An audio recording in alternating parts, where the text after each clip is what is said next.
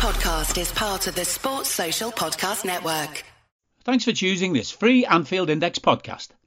If you'd prefer to listen to this or any of our other shows without adverts, then now's the time to check out Anfield Index Pro. With AI Pro, you can supercharge your entire listening experience. You'll not only get all of our podcasts without the ads, but you'll have them far faster with our quick publish feature available exclusively for subscribers. AI Pro also puts you in the heart of our sound studio, with an option to listen to many of our shows live and interact with the podcasters in real time as the shows are recording. Upgrading couldn't be easier. AI Pro is available on all popular podcast platforms, and we have our own apps for Apple and Android. Just head on over to AnfieldIndexPro.com and get started today. Hello and welcome to the Anfield Index podcast. It's episode, listen Marie, what episode is it? It is 317. 327. It's close. There we go. Not bad. Yeah, okay, just a 10 out. It is episode 327. Beautifully done. And I'm podcasting to you from my field here in beautiful rural Ireland, still being, as I always am, Trev Downey.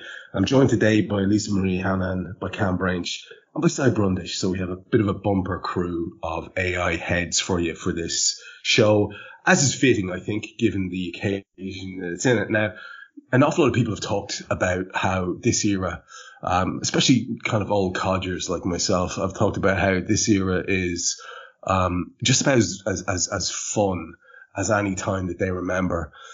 And we have to kind of trace our history back to when it all started really in earnest for this club. And I've been guilty of comparing our current manager to this man that I'm going to play some clips from, Bill Shankly, of course, in case you're still wondering.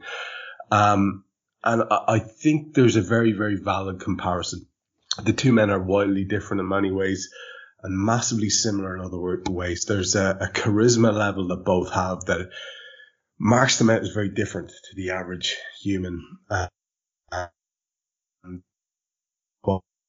out as very different to the average human. And they're both responsible for changing the culture at a club and bringing it to winning ways.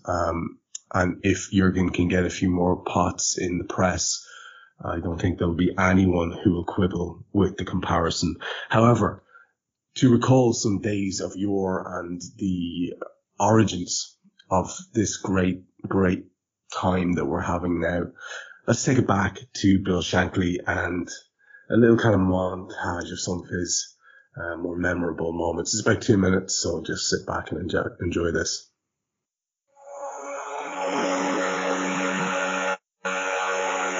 My idea was that to build Liverpool into a bastion of invincibility, you know, like Napoleon had that idea, he would conquer the bloody world, you know. And that's what I wanted, that Liverpool would be untouchable. The ground wasn't good enough for Liverpool. The team wasn't good enough for the public in Liverpool. There was nothing good enough for the public in Liverpool. Nothing at all. There was only detention. I've got the ways and means of motivating people. There was only one aim, that was to bring the European Cup. And all the cups to Liverpool. All the cups to Liverpool. That's the whole essence. There's no cup that makes it. The place doesn't look too good. And if you're a member of the club, you feel as if you're a member of a big society, where you've got thousands of friends all around about you, and they're united and loyal. I think that psychology is a form of exaggeration, and exaggeration is a form of psychology. But my idea is Anfield, and it's in red, and it's painted, and it's a form of intimidation. They're all complaining about their Anfield and the bad decisions. He didn't put the bloody ball in there, did he? I think that the team in the mid-60s, I think they were the best team that's been in this country. I don't think so. I'm set with it. They weren't kneeling down to me because I was more than anything. They were pleased that they had won something. They were proud. The president of Liverpool is now was made by these boys. My life was spent there, fighting to get them somewhere. To decide to leave the club, possibly it was like going to the electric chair. I've drummed it into our players, time and again, that they are privileged to play for you. And if you didn't believe me, you believe me now.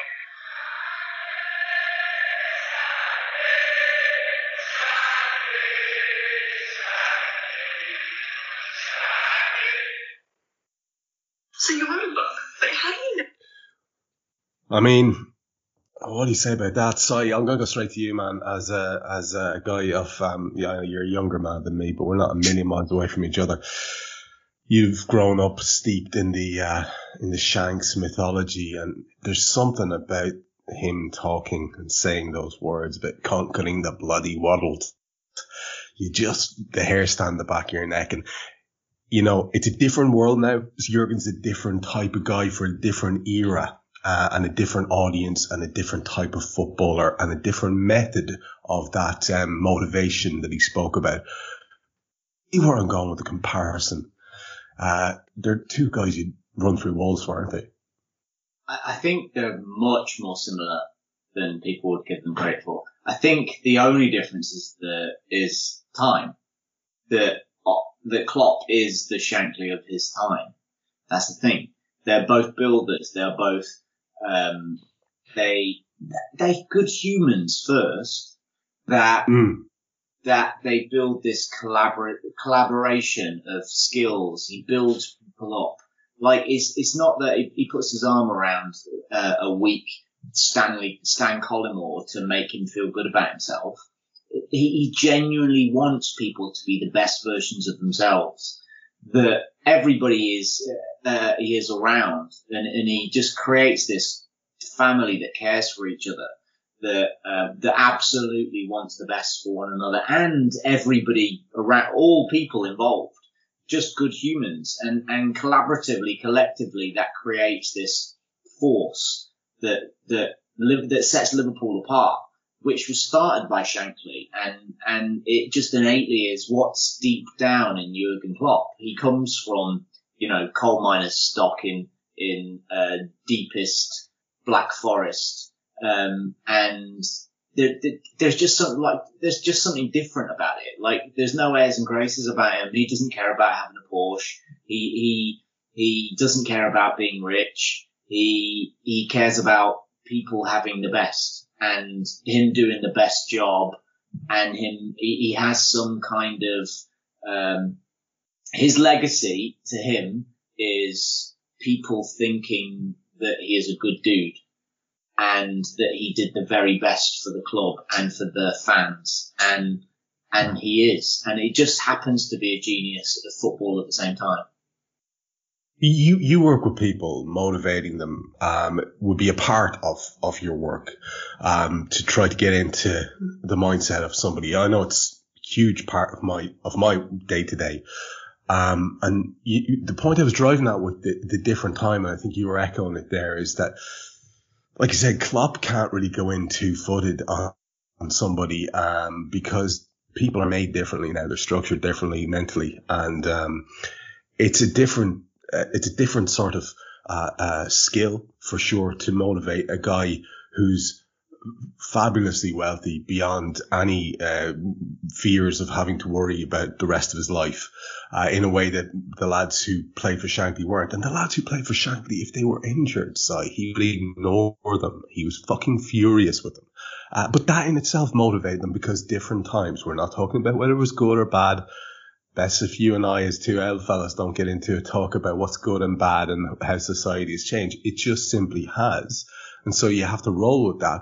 And yet there's something about Jurgen, I think you'll agree, that I know I find is an essential part of my day to day. And I wonder if it's a part of yours, that you also have to, apart from the kind of cajoling thing, you have to have the ability to possibly put a little bit of the fear of God into someone too. And to do that in this day and age, that's a real skill. It's a rare thing. It's not like you can threaten in the way you used to be able to. It's to do with maybe fear of disappointment. That's exactly. I think of fear of disappointing the character. Yeah. That is exactly what it is. He is such a great character. You want him to be your dad and your best friend. You want his approval, and the fear of not having his approval or letting him down And he also adds a layer of this, that there's such a level of trust and respect amongst the team that you might let one of your teammates down. That's the motivation. Instead of fear of what would have been in the 60s and 70s, fear of not getting paid, fear of losing your job.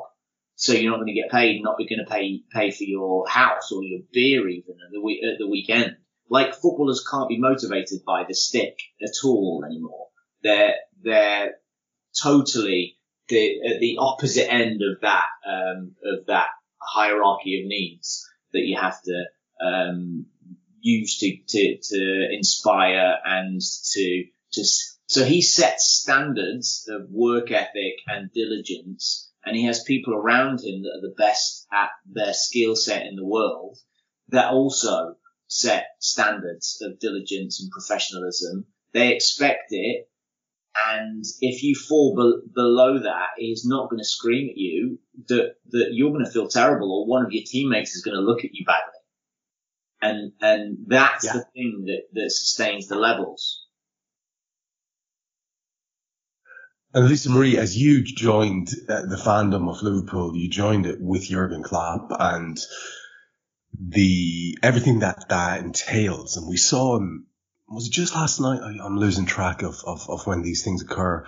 But I think it was just last night as he was presented with the ALMA Awards, much to the fume of all the small brains on the various social medias.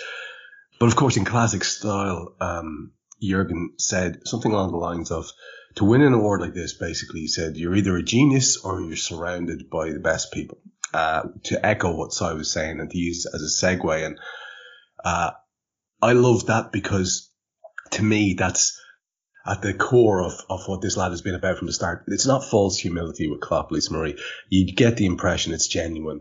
Of course, like everybody else, he has a massive desire to win, which means you have to have a certain level of ego for attainment you want to attain. I loved the thing that Jurgen seemed to make a regular sort of a meme almost amongst the staff and the players specifically, was they're going to take our points. We want our fucking points back. And they're not having our fucking points. And there's a level of anger there. And again, I suppose that takes a level of entitlement too. But you never get the feeling that comes from a place of arrogance with this guy. And I imagine that was a very big part of you saying, I can fully imprint on this club because I can get behind what this guy stands for. Yeah, Trev, you nailed it on the head. I mean, I think looking back, I really do think Klopp and the culture he was creating, and has now, embedded in this team was very much what attracted me, to starting to follow the club and just sort of continue to pull me in, week after week, year after year to just get in deeper and deeper, to the level that I'm at now. So yes, you're absolutely right. I am like full Klopp era. It's just coincidence. It's all it is. It's just this beautiful, happy coincidence that, that's all I really know. But I also love and appreciate, looking back and learning more about, the past and when people first kind of started comparing Klopp to Bill Shankly, I went back and did some reading just to kind of understand that comparison. And I very much, could see where that does come from. But everything about Klopp just strikes me as so genuine. And, either he is just the best actor in the world and has us all completely snowed, but I don't think so. I mean, he just comes off as, what you see is what you get. And he's just completely genuine in his reactions to things. I mean, we all get a giggle over, when he's pissed off at a post-match press conference and says it, I mean, he doesn't per se, I mean, I'm sure he's censoring himself to a degree, but he doesn't hold back about things like there should be 5 subs in the Premier League or, various and sundry things, that have, been going on in the last couple of years. He states his opinion and he's not afraid to do that. And I think that just makes me admire him all the more. I wouldn't take issue with a solitary thing you said there, except I have, as a guy who's been massively interested in this all my life, I've got quite a lot of admiration for Jurgen's acting chops. I've seen him now in several ads, and he's decent, you know. He's actually quite good. I mean, you know, as I was saying that, I was like, you know, there is a level of acting that is needed for some of those press conferences, and I get that. But where I was going was as far as, you know, whether we feel like we're just being, you know, fooled by this persona.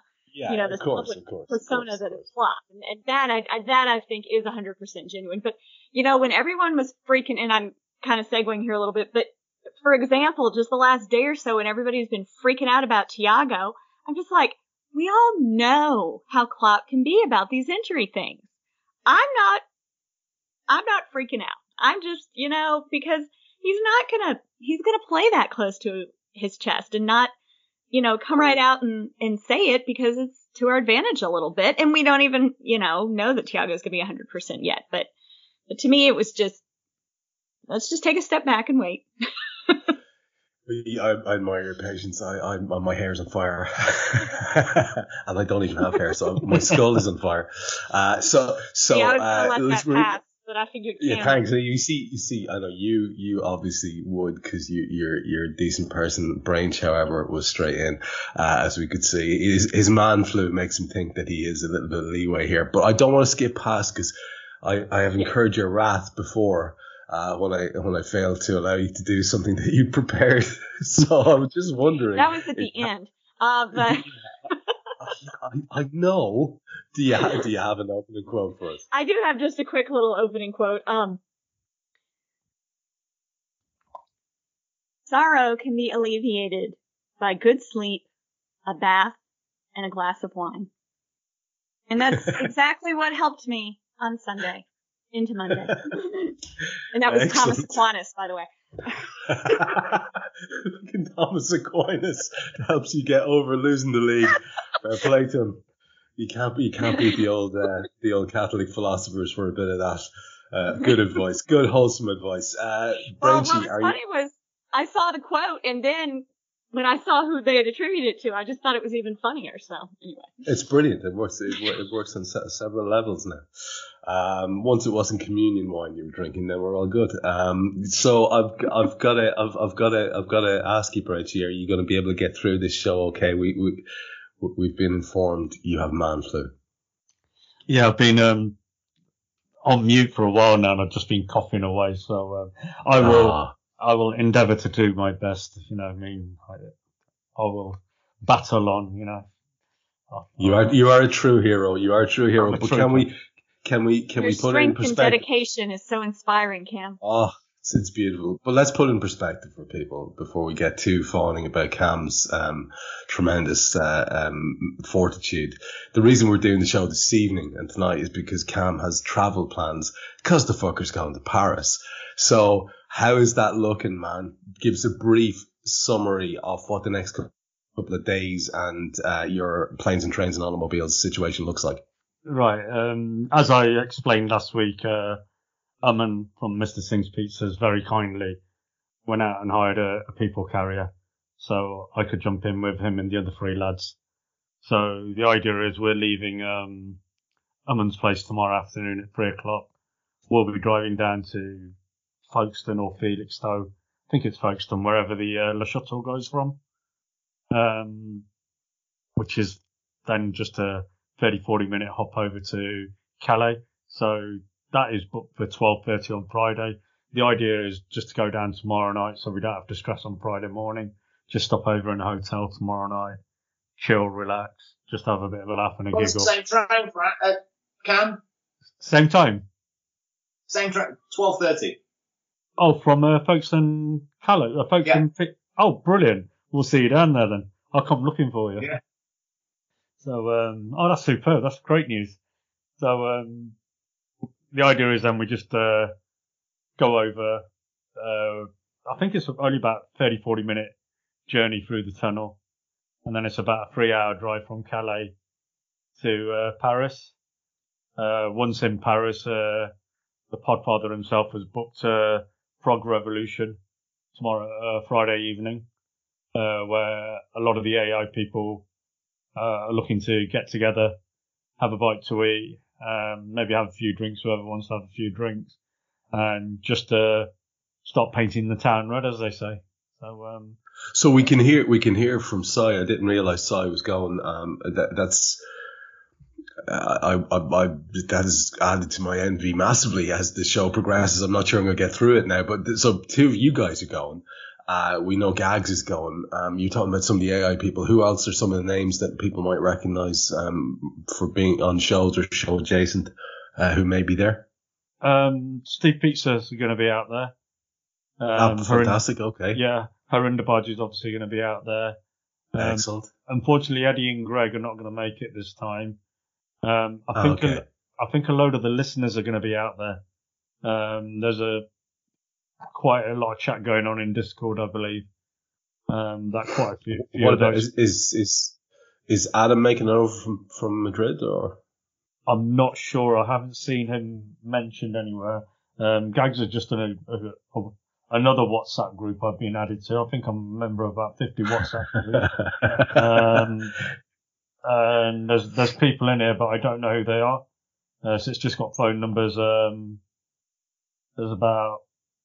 There's 12 people in there so far, but okay. I don't know who's who in there. It doesn't bother even adding me to these things because I know I just archive them straight away. Too mean. You're not a joiner, Si. You're just not a joiner. Oh no, I don't. I can relate.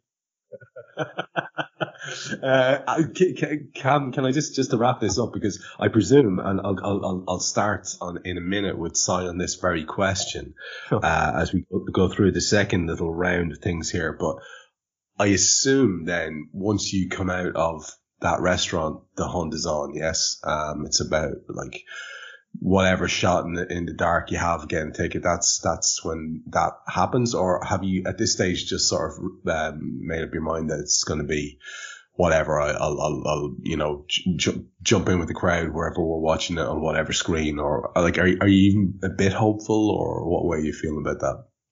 I've got a ticket. No way. Yeah, got a ticket. In the recent UEFA ballot. A few of the people got emails, and me and Gags managed to get in there, and a couple of the lads from who I'm travelling down with, they managed to get some as well. So there's about 5-6 of us in the end who were ticketless, who managed to secure tickets through the ballot. So we got really lucky. Fantastic. We got category 2 tickets, so cost a couple of quid, but cheaper than Madrid. Let's put it that way. So, dude, I'm delighted for you. For you. That is fantastic. Now, before we move on, like I say, into the second round of things, you usually have some opening quote as well. Let's do that now before I hop a few more questions off everybody. It's just a sentence, and it's simply this: be happy in anticipation of what's coming. I love it. Simon, are you happy in anticipation of what's coming, buddy? As you look forward to this, and now we know you're going, I suppose I better ask the awkward question. Have you been as lucky as this other lad in terms of tickets? Dude, yes. We got 2 tickets through the normal standard ballot. I've had a ticket in every single ballot so far we've had. So, we tend to be quite lucky. Kiev, Madrid. And to be fair, Gags has had both of them so far, because I always managed to get elsewhere. So it's worked out nicely. I love that quote. I'm all on board with it, and I thoroughly expect us to win. But even if we don't, I'm taking my 14-year-old, and he could not be happier. He could not be more excited for a whole goddamn week. It's just going to be brilliant. Wow, what an occasion for the wee man. That is amazing. And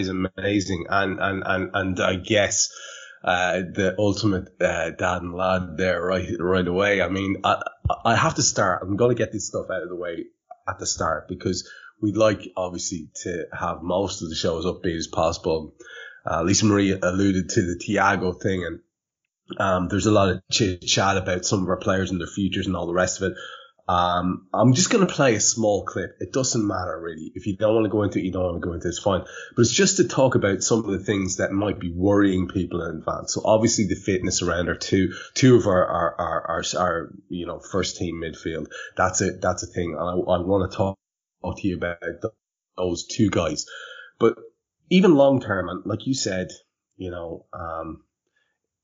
way it almost partially doesn't matter because this team is just so awesome. And I mean that in the most non-Yang sense possible. Sorry, Lisa Marie. I mean, they're awesome. Like, just like the idea of magnitude and size and scope. And it's hard to be too disappointed. My disappointment comes when I think about the team and the characters and the assembly that we have of characters being broken up. And I saw this, and it kind of bugged me a little bit. So this is Sadio. This is Sadio being asked about his immediate future. Make sure that you're staying around a lot longer than just next season. For sure, it will be special to win it and to make it 7. And this question, I will answer after Champions League. I'm saying, I'm going to answer after Champions League. Okay, now we've had Mo Salah saying something along the lines of, I'll definitely be here next year, which sounded to me almost passive aggressive along the lines of, they'll fucking pay me or I'll walk. And that's fine as far as I'm concerned. I just get the fear when I hear these things. Talk to me about those two topics, if you wouldn't mind. First of all, the fitness and your hopes around the fitness of the two lads in central midfield. And then secondly, about how you feel about the idea of this team breaking up. I know we should be open to evolution, but I can't tell you how much I admire those two men in particular, Sadio and Mo. So I don't even entertain the concept of them going. So on those two topics, where do you stand, my friend? I crossing all my fingers and all my toes that Thiago is fit. Thiago is a game changer. He is. It's possible we can win without him. It just exponentially increases our chances of a wonderful game of football if he's playing. I just love watching him. Just watching him live. The Champions League final against Real Madrid for Liverpool. Fucking hell. This is what you dream about as a kid. Like, I just saw the 81 when we played Real Madrid in Paris last and won 1-0. And there is Souness, Dalglish, Hansen stood next to each other with the European Cup. Yeah, and like the jock picture. Absolute legends. And we, like, the world's greatest in their positions at that time. And we have those all over the pitch now. But, like, Thiago is 100% our best midfielder and the best version of that kind of midfielder I've ever seen in my life. But he's definitely best in the world. And having that on your team is going to help. Fab, I'm thoroughly of the belief that he's going to start and he'll be fine. Who also is the best version of that in the world right now, against the other best version of that, which is going to make the game interesting. And I hate the ephemera around transfers, around contracts, because nobody knows the truth. And it's just that, and it's just people earning money off the back of gossip. I've no interest in it at all. People's interpretation of Mane and Mo couldn't be more different, and it's a remarkable thing. Mo says nothing but, I want to stay. Mane is leaking all the time that he's going to Real Madrid so he can drive up his contract price. And people all over Mo is greedy, blah, blah, blah, and Mane is a god and the most of humble of all sorts. And this doesn't say anything about either of those characters, only people's perception of them. They're neither of them are doing anything. They're just playing football. And at some point they're going to leave. It will make me really, really, really, really, really, really sad. But our team is already evolving, and it's evolving all the time, with right beneath our eyes, without us realizing it's happening. And if you look at the difference between the 77, 79, 81, 82, 83, 84, 85 teams, huge evolution amongst those players. Dude, look at the difference. Look at the difference between more of our vintage, the 85-86 double winning team. 86-87 was one of those years where we won nothing, and then the year after that, that team got like a completely new strike force. A couple of different midfielders knocking about in there as well, and it's just a sea change. It was a total overhaul.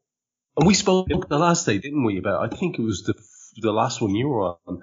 I think it had come in the wake of the Kloppo news about the extension, and just to wheel it back round to Bill Shankly, like, do we get to see evolution? We get to see this team evolve under him now because he's going to be here for long enough to do that, and that's exciting. Even if, as you say and I say, it'll kind of break our hearts to see old favourites going or moving on when they're still good and could do lots of work for us.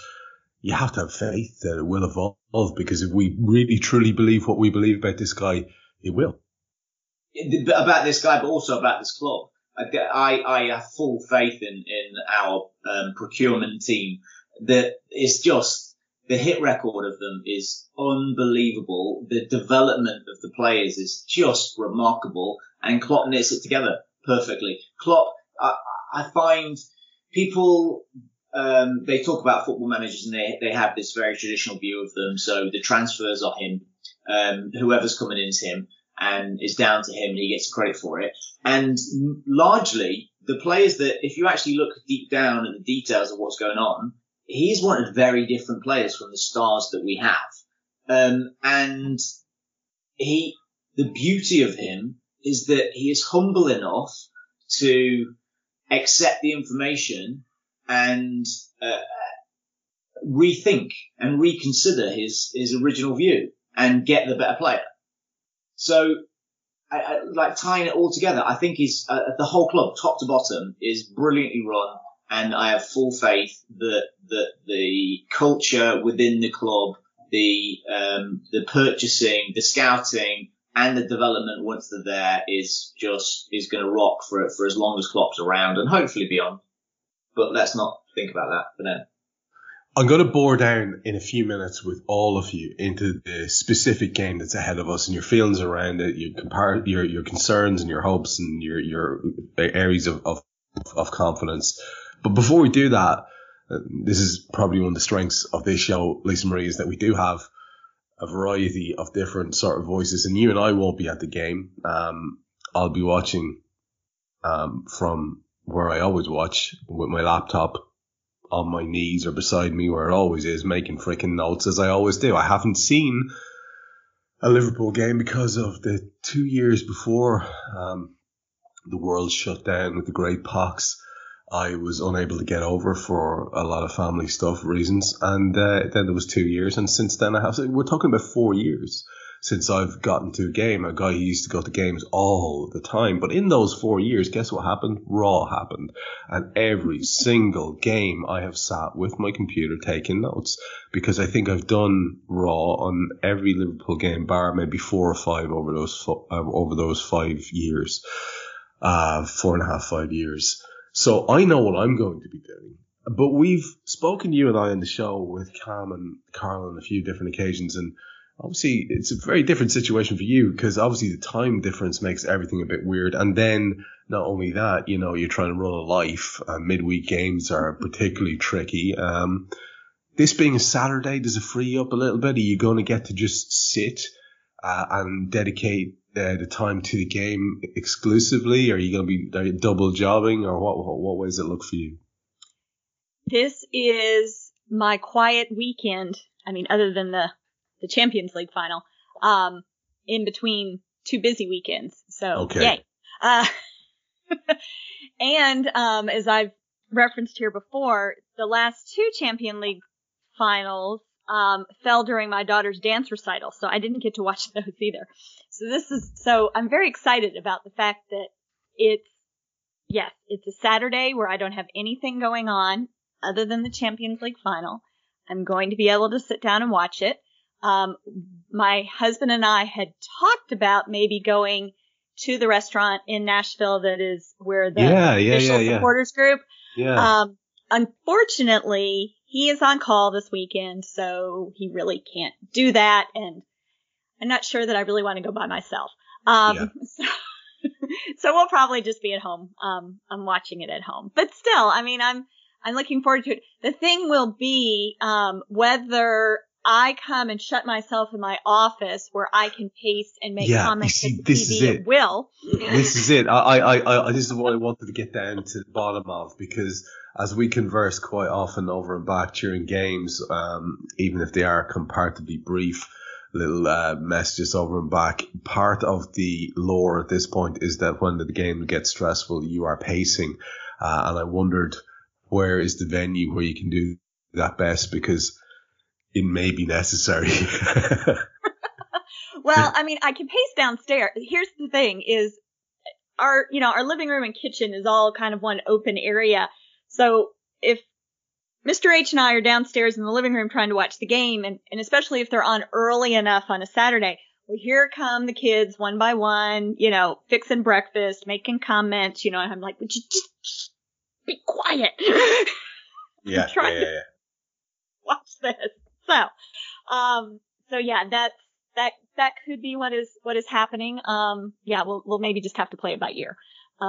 Yeah. So, I mean, and that's the thing, it's early enough here. It's not really where you're going to want to sit down and, have a couple drinks while you're watching the game. I mean, I'm not saying that I'm opposed to people doing that, but it's just, I'm still half the time drinking coffee. Yeah. Yeah. Of course, we can make them Irish coffees. That's a thought. Anyway, so yeah, I am looking forward to being able to sit down and watch it, as opposed to, taking peeks on my phone as to what the score is and how it's going and stuff like that, as I did in the last two champions. Of course.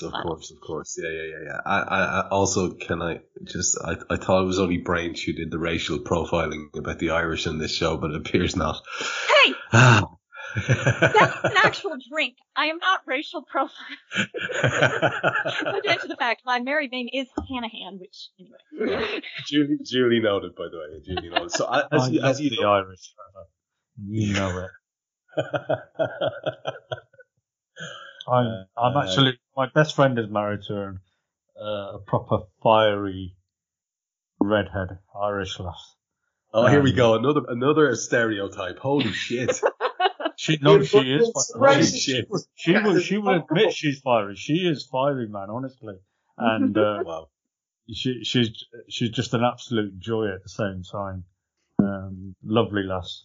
Unfortunately, she's had to shave all her hair off at the moment because she's got cancer in 2 different areas. Unfortunately, at the moment.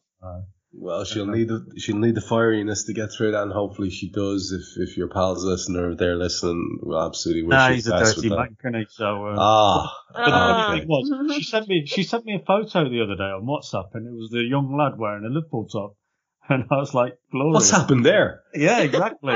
I'm just like, I was like, what's going on? And she goes, he's walked out and left the house, as in my best mate. And I'm like, if only we'd known sooner. We could have got rid of him earlier, couldn't we? You could have arranged to have a car there. On my street, we've got Spurs fan, Man City fan, Man United fan, and Chelsea fan. Dad, all Reds. All of the kids are Reds. No way. Seriously, at different times they've been something else, but they're currently Reds. Kids are so fickle. It's fantastic. I love it. I absolutely love it.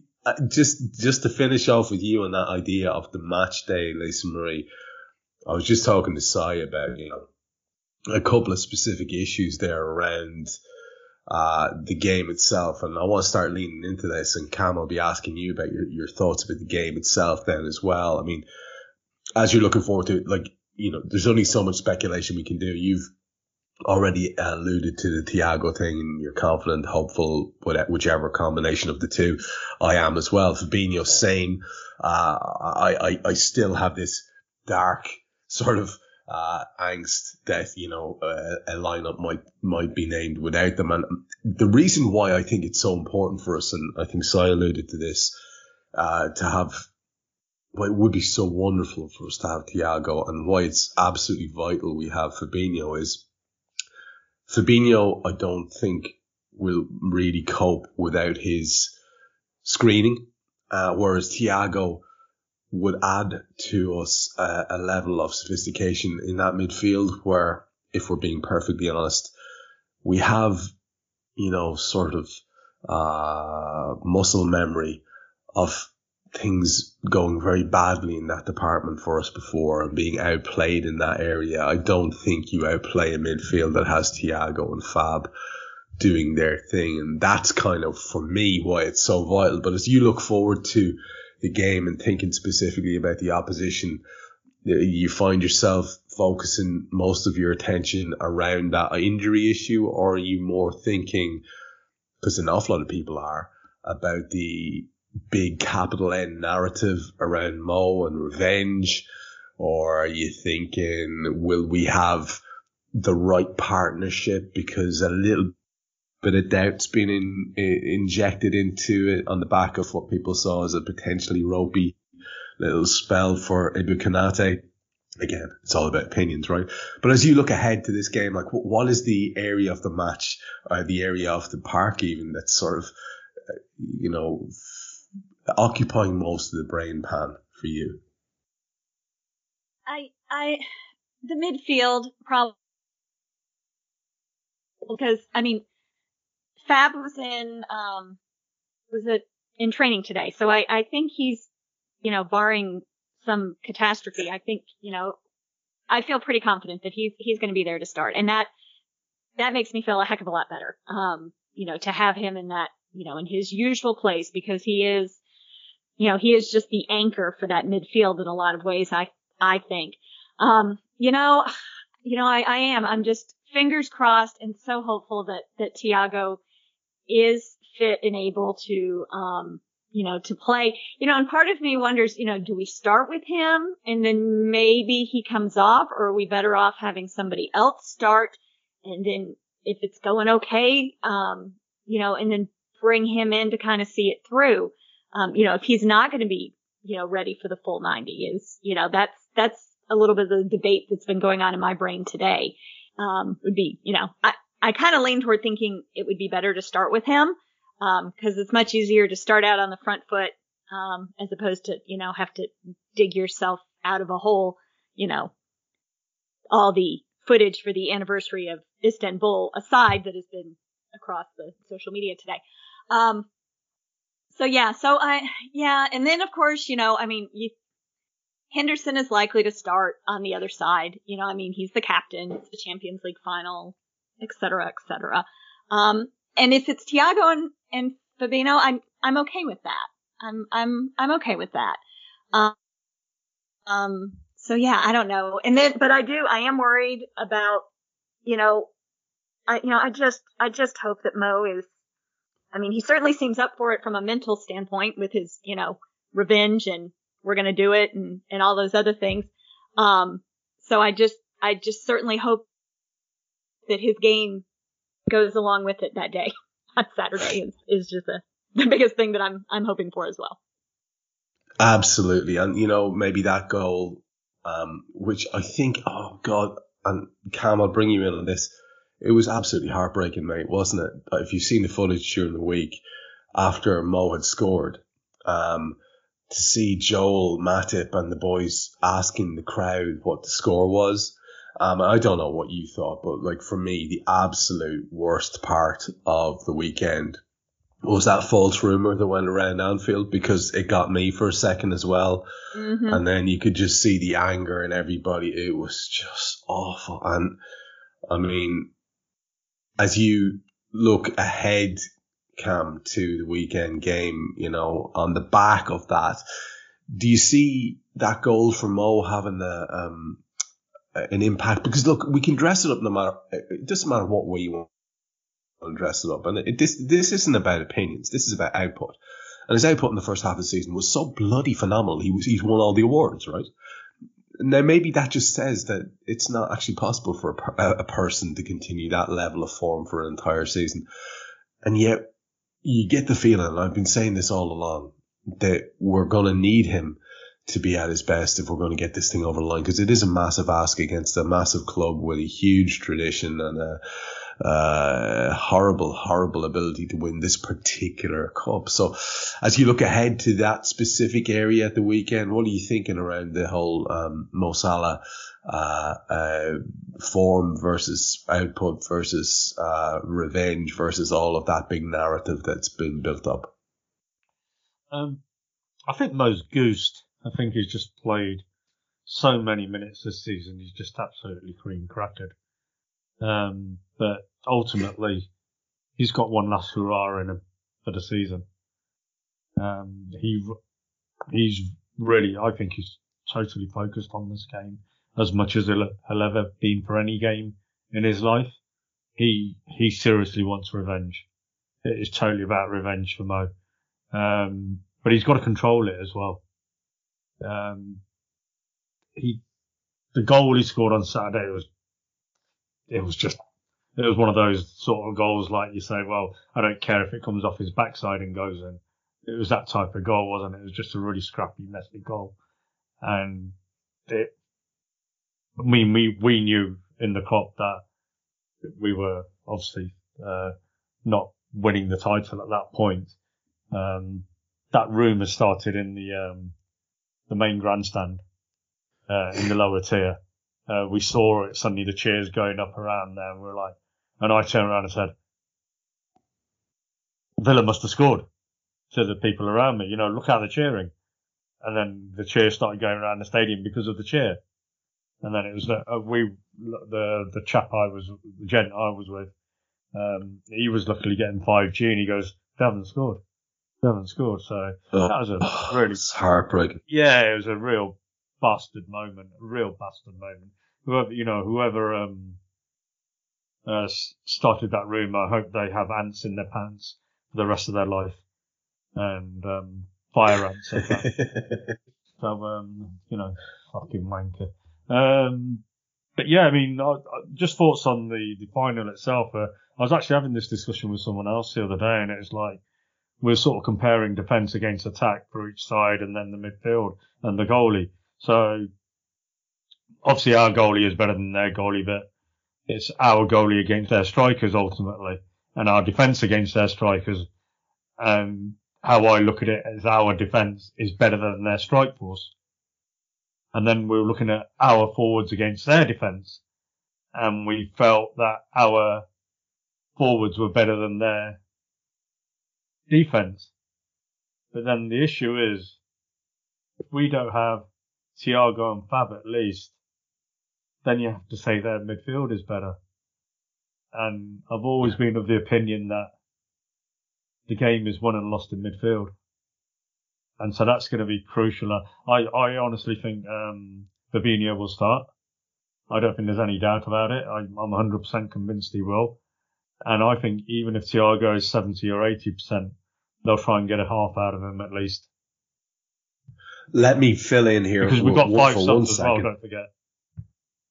Exactly. Let me just fill in for 1 second with the latest quotes from Jurgen. These are out a couple hours, so people will be familiar with them by the time they listen to this show. He said, after the session, he said, I only met him now inside, a good chance. So he will be training this afternoon. He did some stuff this morning. It was not planned that he was doing this session with the players. In the moment, it looks like he can be part of training tomorrow. That would be pretty helpful, obviously. And then we go from there. He continues. It's surprisingly good. After the game, it was not really positive. After the game, I was not really positive about it. But we got news then that night already that it doesn't look that bad. And from there we went. Now we will see. And he continues one more thing. He says, I can imagine everybody thinks now 3 days before a game cannot train. But we just have to be sure we do the right stuff in the right moment. And that's what we try. Now, I don't see a huge amount of upside, Cam, to Kloppo being bullish about Thiago's involvement if it's not very likely. Do you know where I'm going with that? Because in the same way that Lisa Marie was talking earlier on about how he could have played the cards close to his chest and done a real old-fashioned manager thing, I'm not telling them anything, that type of thing, they did that old school thing. But it seems a bit unusual that he's so positive about it and putting it out there rather than being cagey. So I reckon it's great. And so I'm going to let you decide whether you want to comment on that yourself in a second. I'm going to give you the last word on this. So you can please do refer to what you've just put in the chat if you want to, and if you don't, that's okay. But Cam, just to finish with your take on it. Isn't it? What's that? That's a hook and tease, isn't it? Yeah, I'm good at that shit. I mean, what do you think about that point of like, it seems odd that he'd be so positive about the potential for him being involved if, it wasn't indeed very potential. I'll take what Jurgen Klopp says with a pinch of salt. Right. You have to play mind games, and Jurgen Klopp doesn't play mind games in the traditional way. He's more cute than that, and he'll say stuff just for the sake of saying it. Doesn't mean a thing half the time. You know, you look at the vast majority of his press conferences, and he doesn't actually say a lot. Yeah, he does talk a lot of golf. Fair play to him, yeah. And we honestly don't know until an hour before kickoff whether Thiago will be playing or not. So, yeah. I mean, we just can't speculate. You saw him walking off. You saw him walking back on at the end of the game, and he wasn't walking great. He was struggling, but he had his kid on his shoulders. So, what's that about? You know, you got, how does that work? So, maybe he's absolutely fine, and he's just as a precaution, he's just taking it nice and easy. He doesn't really need to do an awful lot of training. He's another player who's played an awful lot of minutes this season, a lot more than he possibly has in the past. So I will be able to answer that one. And he's in the red zone for want of a better phrase. Sorry, and it was to be expected. I sincerely believe that, like I say, as I said earlier, even if he's 70%, he'll start. Yeah. You have to start him, Yeah, I agree, and if there's a chance at all, again, like Lisa Marie was saying earlier on, you want to go hard at the start, and so just give us your take on it, just again from your own just professional standpoint, just looking at it, what you thought, because it's always fascinating to watch you guys when somebody gets injured and to watch the conversations over and back between you guys. I always do it. I'll be perfectly honest. Looking between the closed fingers of my hands because I'm sort of wary and I don't want to hear the truth. As you assess or as you keep an eye on what's your gut feeling on it, man? Like, what do you think is going to happen around that? And we can say, Cam can say it, Lisa Marie can say it, I can say it, things like, well, you got to take a chance on the guy if he's only X% fit. You may have a completely different take on that as a person who's involved in sport and fitness and conditioning professionally. Talk to us around the whole thing from your perspective. Right, there's about 5 points there. I think he's going to start.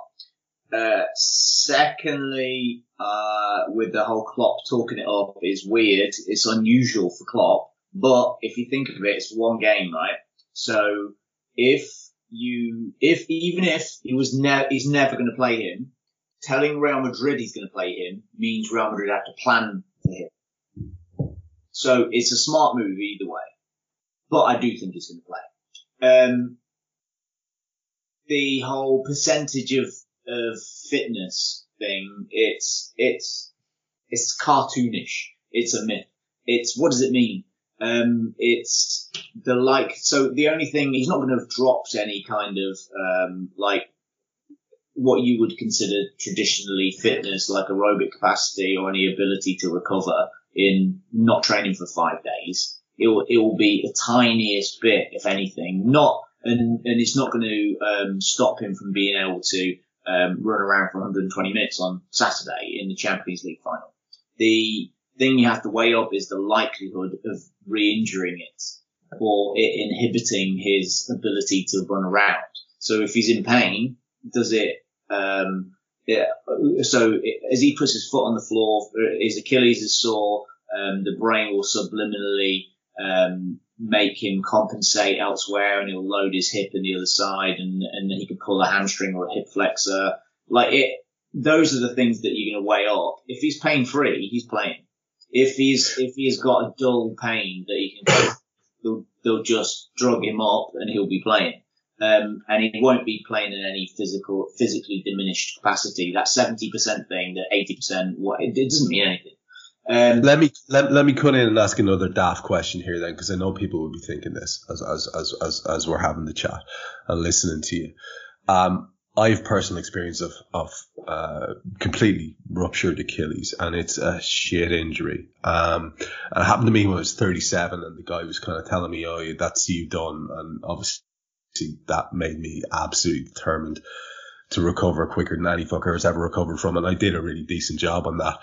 And I understand a little bit about what it means and the compensations that go on. And God, do I understand what happens when you've a serious injury like that in terms of muscle wastage and all the rest of it. But we're talking here about an Achilles injury that is not on that scale at all. But the pain is a real thing around Achilles injuries. And again, I'm speaking personally here. I know what that's like, because even when mine was knitting back together, because I didn't get the operation, it was just left to knit back together. There's incredible pain involved there as your body readjusts.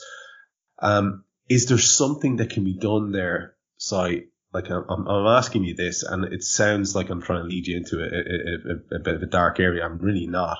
But are there things that can be done to mitigate that pain that are not dangerous? So he'll have some kind of acupuncture probably this week. They'll go through some, it depends which club you're at. I'm not entirely sure if Liverpool do. Some athletes have like a thing called cupping, which can null, dull receptors, pain receptors, also aids like blood flow, which can help with recovery.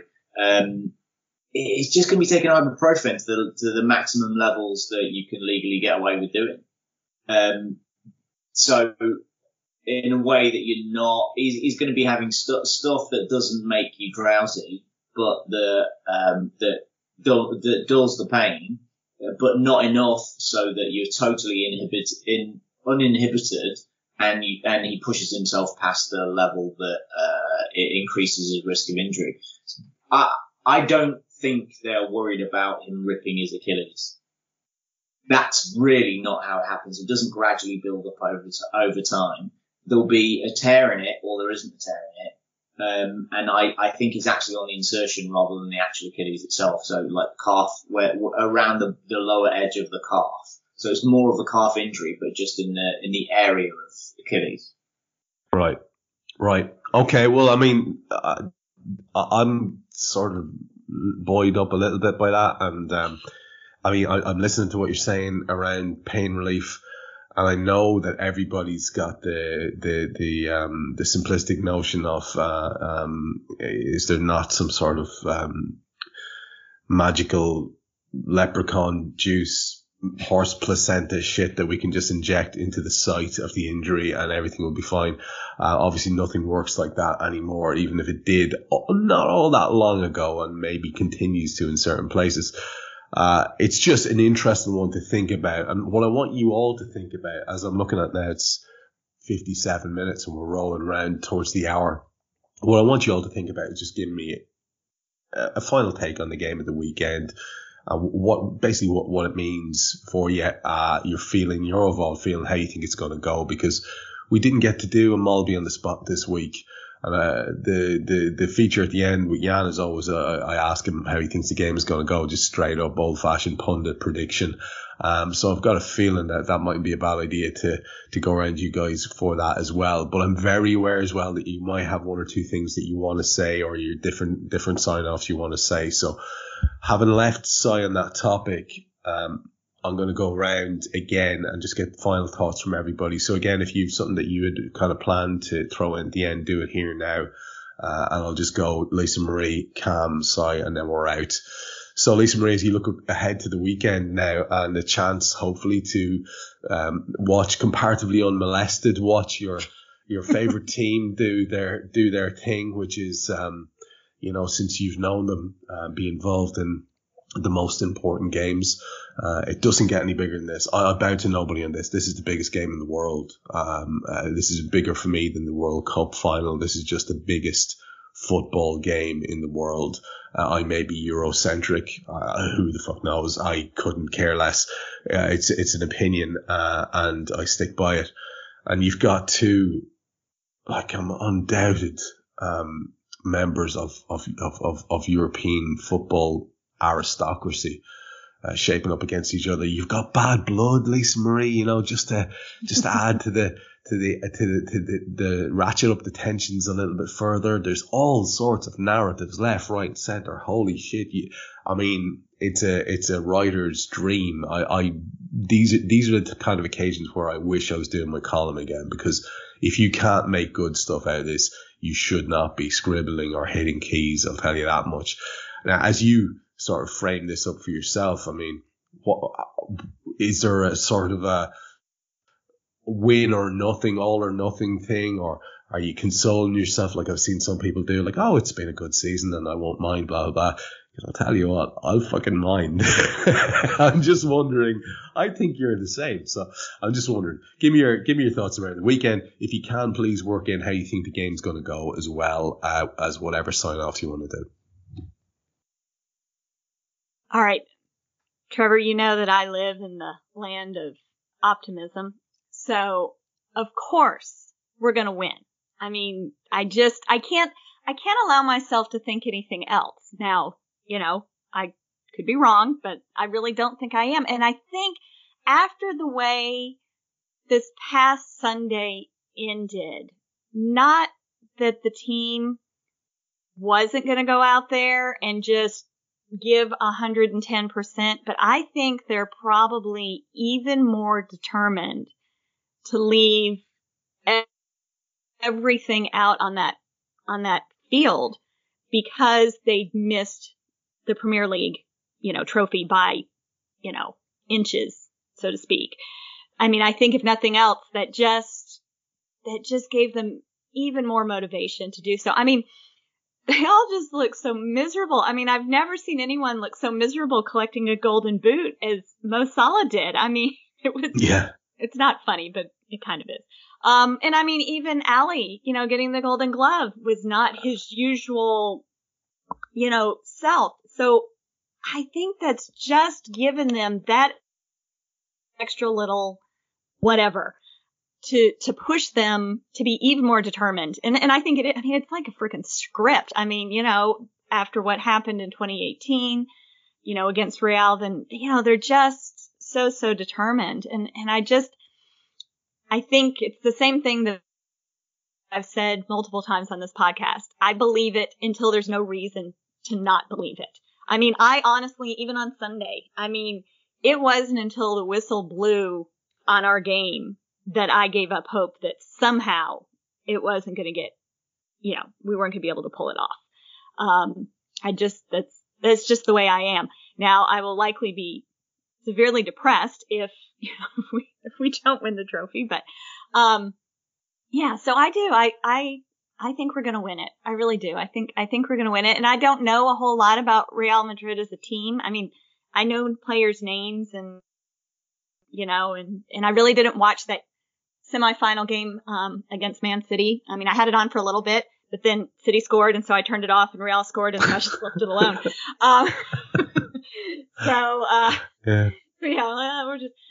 I really don't know, a whole lot about them per se as a team, other than, they're just a long time big name in the game. And, and I recognize that and I understand that. But, just the narratives are there left, right, and center for just a wonderful match. And that's, that's what I want it to be more than anything. I want it to be a good game. I guess if it can be like the 2019 final where it wasn't a great game, but we won. Okay, I'll take that. But, overall, I just want it to be a good game, that we play our very best and we end up with a win at the end of it. It's a modest ask, isn't it? It's a modest ask. I think so. I mean, I don't think I'm asking a whole lot. No. But I did have a final quote. Go for it. Since this is my, wrap up as well. You know what? I'm not even going to do it. We'll save it for another week. I am going to read you the fortune that was in my fortune cookie from my Chinese the other night, though. Okay. And it is, courtesy opens many doors. And I think that's just something we all need to remember. I just, Cam, Sai, I hope you enjoy yourselves. I can't wait to hear stories about the whole experience. I am so jealous. And hope the next time we make it to the final, I get to go too. Yeah, let's make a point of it, at least, Brie. If there is another one, these fuckers can do Raw and stay at home, and we're going. And you and I can go. I think that makes perfect there sense. There you go. Let's go to you, Cam. Obviously, you're going to be there, do this. There's an extra weight on it. Sai's going to be talking to us about going with his kid, and the occasion there is going to be the thing. But you're with a bunch of lads who you go to a lot of games with, and does what's happened this season frame it up for you in any way that makes you in any way less desirous of the win? Do you see it as a jolly up, or are you kind of like myself and Lisa Marie were saying there, it's like it's pretty much all or nothing? I mean, it will be devastating, obviously, to have made the efforts you'll have made to get there if it doesn't work out. But I mean, are you pragmatic looking ahead to it, or are you just all in here, brother?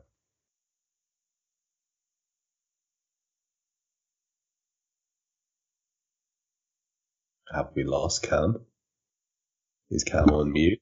Yeah, sorry, I was on mute. Cam's on mute. Yeah, so I've been coughing away. I do apologise. I'm all in, Trev. You have to be. It's a Champions League final. If you're not all in on a Champions League final, then give up watching football, lad. It's it's everything. I mean, for you, it's personally. You said it's the biggest game for you. I've always said, Premier League first. But this season, last 2-3 seasons, I've really wanted the FA Cup, and I'm really pleased we've won that trophy now. But being out there, being very lucky to being out there, very fortunate to have really good people who have gone above and beyond to ensure that I am out there. I'm really fortunate. I'm truly blessed, and a lot of that is down to AI. In fact, all of it's down to AI. That I'm going to be out there, and it's a wonderful community that we have here. It's very special. It's been really good for me personally, and to be there in that stadium on Saturday night, just going to enjoy every single second of it again. A second Champions League final in the last 3 years. What can I say? We've got to go there thinking we're going to smash the fuckers up. Simple as. Up the fucking Reds. I love it, man. Sai, last word to you. As you said, it's got an extra sort of resonance for you with the with you and Junior in tandem. That's exciting in and of itself. I was planning to quote some of the stats from the season to you, which are so mightily impressive. I wondered, does that all stack up in a column that just says this is a good season regardless? But I have a feeling you're probably just going to be like the three of us, and it's just about the win, really. I would take the scrappiest of wins, because you know what, man? What I want more than I want you and Cam as my mates to go out and win and have a lovely experience with your families and your friends. I want this team to win, because I think they're worthy of as many trophies as they can get over the line, especially for this season. And I want it to mean something special, and this trophy will be the embodiment of that. I mean, does that weigh heavy on you as you head out, man, or is it just all about the fun for you and the occasion? I nothing weighs heavy on me now at all. Not in the slightest. I think it's going to be wonderful. I believe we're going to win, but I don't want it to sound like I don't care, because if we don't win, I'll still have an amazing time, and me and my boy will remember it forever. One of the great times of my life was in Basel. And I've been loads of places, and we had a great time. Even with, Cam's mates, the Sings, they did this amazing thing for me, at 2:00 in the morning in the middle of nowhere, taking me up a mountain to get me back to a hotel because the car had been locked in a car park, in the designated stadium car park, and it locked at 9 when the game finished at 10:30. There were just wonderful moments of being around Liverpool fans. I think it's the most romantic club in the world. Real Madrid might be the other most romantic club in the world in Paris. I think it's going to be a wonderful, once in a lifetime, though this is the third time in 4 years occasion. And these are the best of times. Being a football fan is about dreams and hope and hatred of other people. And it is.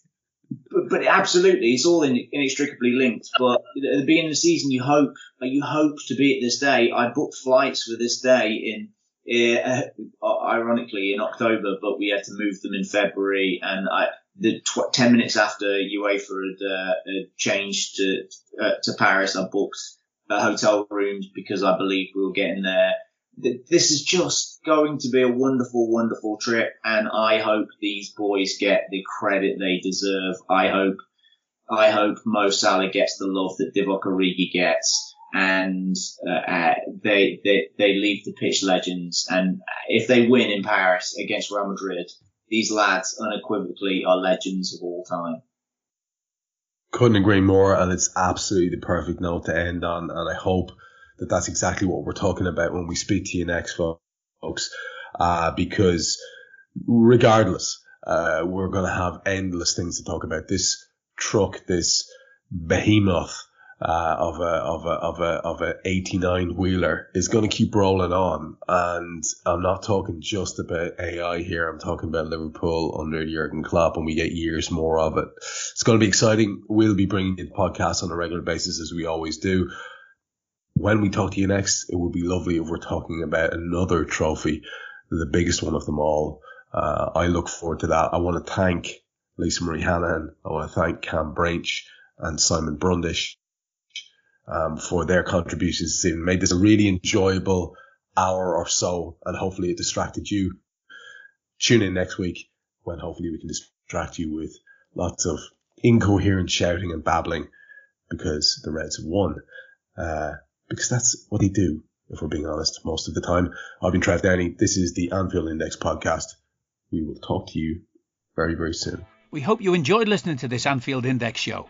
Please be sure to subscribe to our channel so future podcasts find their way to your device automatically. There's nothing quite like fan engagement, and we'd love to know what you think of anything discussed on this show. The best way to get in touch is over on our free Discord community, where both podcasters and listeners debate the hottest LFC topics 24/7. Sign up free now at AnfieldIndex.com/Discord. You won't regret it. You can also follow us on Twitter at Anfield Index, and find us on Facebook by searching for Anfield Index. Oh, and before you go, we'd love it if you could leave us a 5-star review on your favourite podcast app. It only takes a couple of seconds, and it means the world to the people who create these free shows. Sports Social Podcast Network.